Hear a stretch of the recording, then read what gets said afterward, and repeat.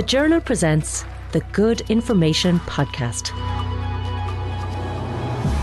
Hello and welcome to the Good Information Podcast, a series where the Journal gets to grips with 15 major topics that our audience has told us are impacting their daily lives and focusing their minds on the future. I'm Susan Daly, Managing Editor of The Journal, where the Good Information Project has been giving readers the opportunity to engage directly with editors and journalists on these issues. With you, we've looked at their impact on Ireland and on our place in the wider EU. In this episode, we are asking, is it possible to build a sustainable public transport system? In the grip of a climate crisis, we know that public transport alternatives to overarching individual car use are important. But how do we achieve this? Is the urban-rural divide unsurmountable? We'll answer these questions and more, but here's what you had to say on the issue. Remember Transport 21? Big promises were made back then and still very little done so far. Absolutely ridiculous that Dart Metro hasn't even started yet. Heavy and light rail are key to any city's congestion issues, but I fear it's too late in most parts of the country. Cities are just too built up to be adding heavy rail links now. Any chance we can rip up the current plan and start again? How about no transport options? Donegal, no trains. Lough Swilly bus service ended in 2014. Local operators have piecemeal bus routes. Buncrana to Derry only.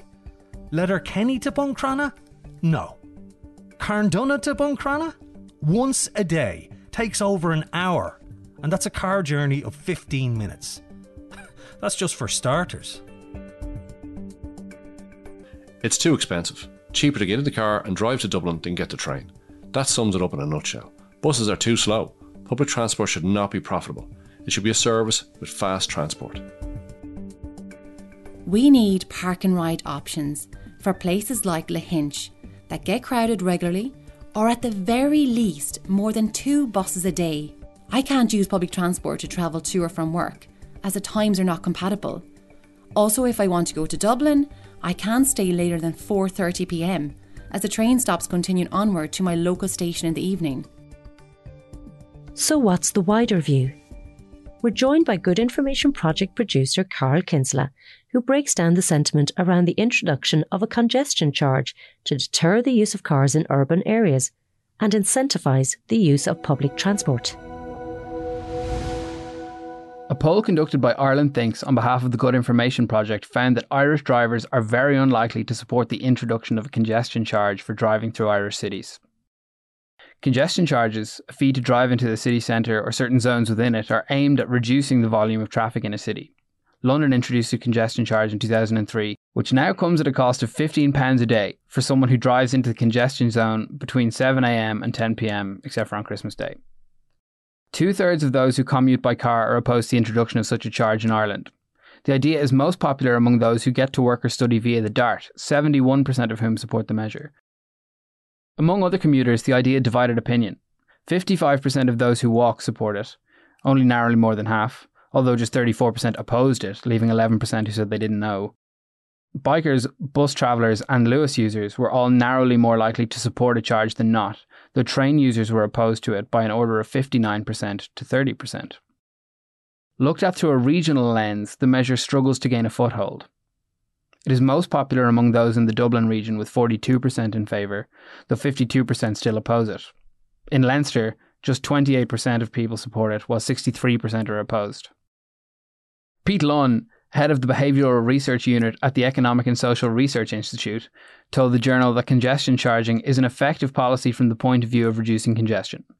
A report from the Department of Transport in March found positive results from congestion charges in cities like Milan and Stockholm and suggested that similar schemes be looked at in Dublin and in Cork. Lunn told us, as a behavioural economist, one thing I can tell you is that people have a really strongly inbuilt bias against change. They find change threatening. To better understand attitudes towards public transport in Ireland, we also asked our participants to give their preferred pricing for public transport journeys in Ireland. Just over half, 51%, said that journeys under an hour should cost no more than €2, with 1 in 6 people saying that they should be free altogether. A further 31% put their preferred price at between €3 and €5. 12% of people said that a journey that takes less than an hour should cost between €6 and €10 somehow. And 4% said that it should cost more than a tenner, which, okay. For journeys over an hour, the median price went up. 1 in 10 people still believe that such journeys should be free of charge, while a further 11% opted for between €1 and €2. Respondents overwhelmingly believe that journeys over an hour, which allows for a fairly broad interpretation, should cost at least €3. The median answer chosen by respondents was between €3 and €5, which was selected by 31%. 20% believe such journeys should cost between €6 and a tenner, and over a quarter believe that long-haul public transport journeys should cost at least a tenner. If Ireland has intentions of incentivising public transport and disincentivising private car use, it seems that price changes or congestion charges will have to be accompanied by major attitudinal changes. Thanks, Carl. Now let's get to the key questions. I'm joined by the Journal reporter Lauren Boland to hear about some of the possible solutions to our public transport woes. Welcome, Lauren. Tell me this. How can we, to start at the beginning, get more people to actually see public transport as appealing to them? It's a really big question. I think that's what I was talking to with experts when we were working on this cycle, with lots of the academics and the campaigners who are passionate about public transport and who are very well versed in what works and what doesn't work. And I think what I took away from those conversations was that there's no one catch-all solution. It's all these different components that make up the pieces of the puzzle. I think you can put them under sort of a few umbrellas, I think. And maybe the first one that's important to mention is cost. Before anything else, it has to be affordable for people. If people can't afford to get on the public transport, that's an immediate barrier. I think we have seen some progress recently. There's been some reductions in fares in the last few months for buses and for trains that have reduced the cost of journeys there for some people, especially some targeted measures for young people and for students. So that's a really positive measure. But then what you have to build on there is that cost isn't the only thing. So it's really important that it's affordable for people, but then you have to make it a service that people want to use and that it's what they want to spend their money on, and to incentivize them to use it over, say, putting their money into driving a private car. So even if you think about a country, say Luxembourg, I was actually in Luxembourg a few months ago, and over there the public transport is completely free, which is brilliant, not having to be charged. It's also brilliant, the convenience of it, not having to kind of think about what fare you need to pay or what ticket you need to get. And I think it's all those little things of how you can make it easy for people. So the point there is, I suppose, it has to be affordable for people. You also have to have that quality in place. So we can't just make it, even if we made it free overnight, say, the benefit of that is it can only go so far if people aren't seeing it as the most viable option for them. So that's where it feeds into everything around making it local and making it frequent. So making sure that people are able to use it to get where they want to go, when they want to be there.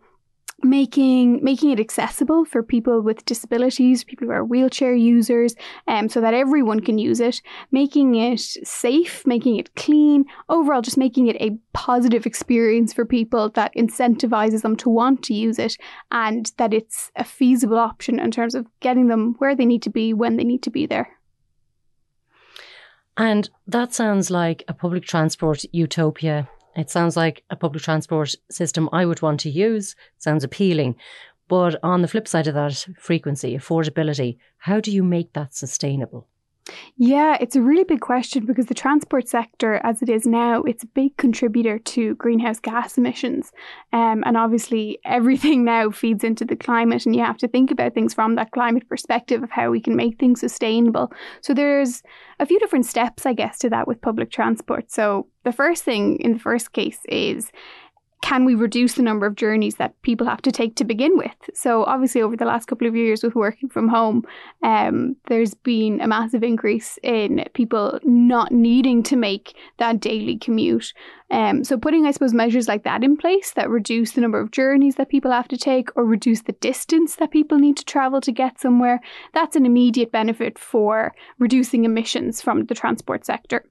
Then where journeys do have to be made, if it's a journey that you can do by walking or by cycling, it's about putting the infrastructure in place so that people are able to use those options. Because right now our footpaths and our cycle lanes in Ireland, they're just not really up to scratch, especially in rural areas, but even in the cities often as well. They're just kind of not up to the standard of where we need them to be to make walking and cycling feasible for people.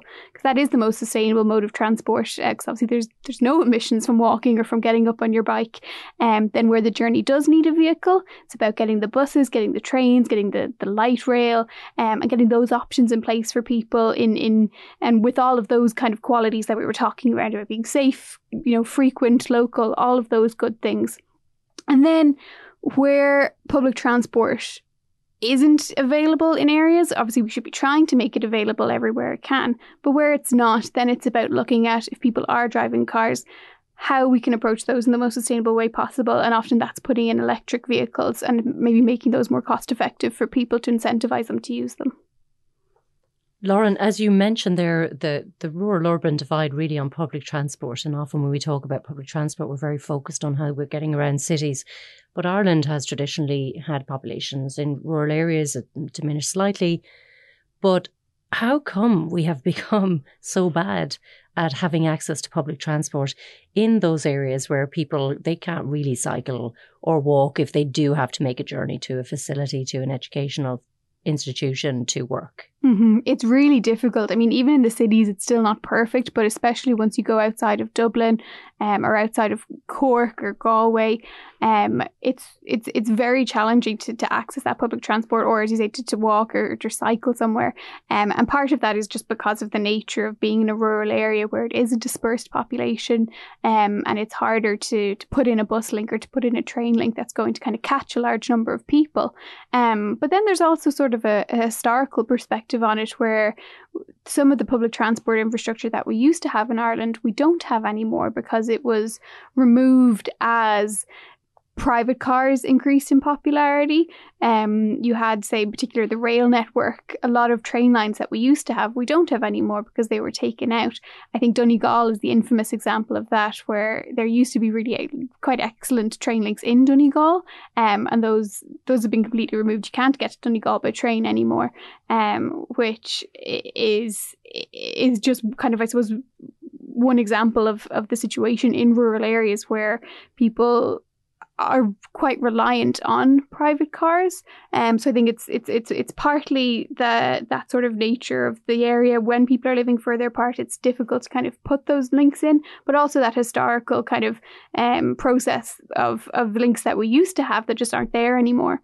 I think we're getting a bit better. We're starting to kind of think more about public transport and how to get it to people in those areas, but we're still not there yet. One expert I actually talked to described it to me as, we need to stop being in a situation where opening a new train station is a cause for celebration, because you see anytime kind of there's something that happens in Ireland with public transport, if it's like that, a new train station or a new section of a cycleway or something, you'll get government ministers going out and, having a photo opportunity around it, and it's a big fuss kind of made out of it, when actually we need to get to a point where it's such a normal thing that our public transport is expanding, that there's no cause to make a big fuss out of it, because it's just an ordinary occurrence. And speaking of, I suppose, looking to what is being done better than we have been managing to do it, we could look at other European cities, for example. Is there anything we can learn from those cities that we know have prioritised public transport over, say, individual car journeys? Definitely. And I think it all comes back to that question of how can we provide smart, user-friendly public transport for people that they want to use and that they're able to use, because it's local, because it's frequent, and because it's safe, accessible, all of those things. And if you're looking at how to do that by prioritising public transport over cars, there are different places in Europe have tried out different ways of approaching that. So looking not too far away in London, there's been a congestion charge there for years. And what that done is it tries to disincentivize people from driving into the centre of the city, because they're charged a levy when they do. And I suppose what that does is it discourages people from driving and gets people to move onto public transport. It also creates this pool of funding that you could then choose to use to invest into public transport instead. There's other European cities that have tried that as well. It's places like Milan in Italy or Stockholm in Sweden. And actually there was a report by our Department of Transport here in Ireland back in 2021. And it looked at the congestion charge, and what it said was that there was very strong evidence that congestion charging delivers reductions in traffic volumes, improves air quality measures, and reduces the levels of CO2 from transport emissions. So that's one thing that places have tried out. Another is actually the idea of stopping building new roads altogether, which might seem a bit drastic at first, but it's something that Wales has tried out. So the Welsh government last year decided that it was going to pause any new projects that weren't already quite far down the pipeline. So things that were sort of in the early planning stages, they decided they were going to put them on pause and do a review from a climate perspective. So weighing up whether those road projects were aligned with, say, the country's climate targets for reducing emissions. So that's another way that, another instance of somewhere in Europe kind of looking at how to prioritise public transport over kind of more infrastructure for private cars. And then I think one other place to mention is just obviously Amsterdam, which I think is, this kind of mecca of public transport when we think about it in Europe. But it wasn't always like that. Right now Amsterdam has excellent biking networks. It also has excellent bus and tram links. But that was only in recent decades that those came in. So before that, there were a lot more cars in Amsterdam than there are now. It was a shift in government policy around the 80s that then brought Amsterdam to kind of be the public transport hub that it is now. And I think the lesson from that is that you have to be ambitious. You have to try and imagine what a place can be like if you put those public transport networks in, if you prioritise that over sort of private transport. So I think we have to be ambitious and aspire towards that kind of better system. So ambition and investment and a way forward. Thanks so much, Lauren. We'll give the last word to Maria Delaney, who told our Open Newsroom webinar about progress in trying to increase access to public transport outside of cities.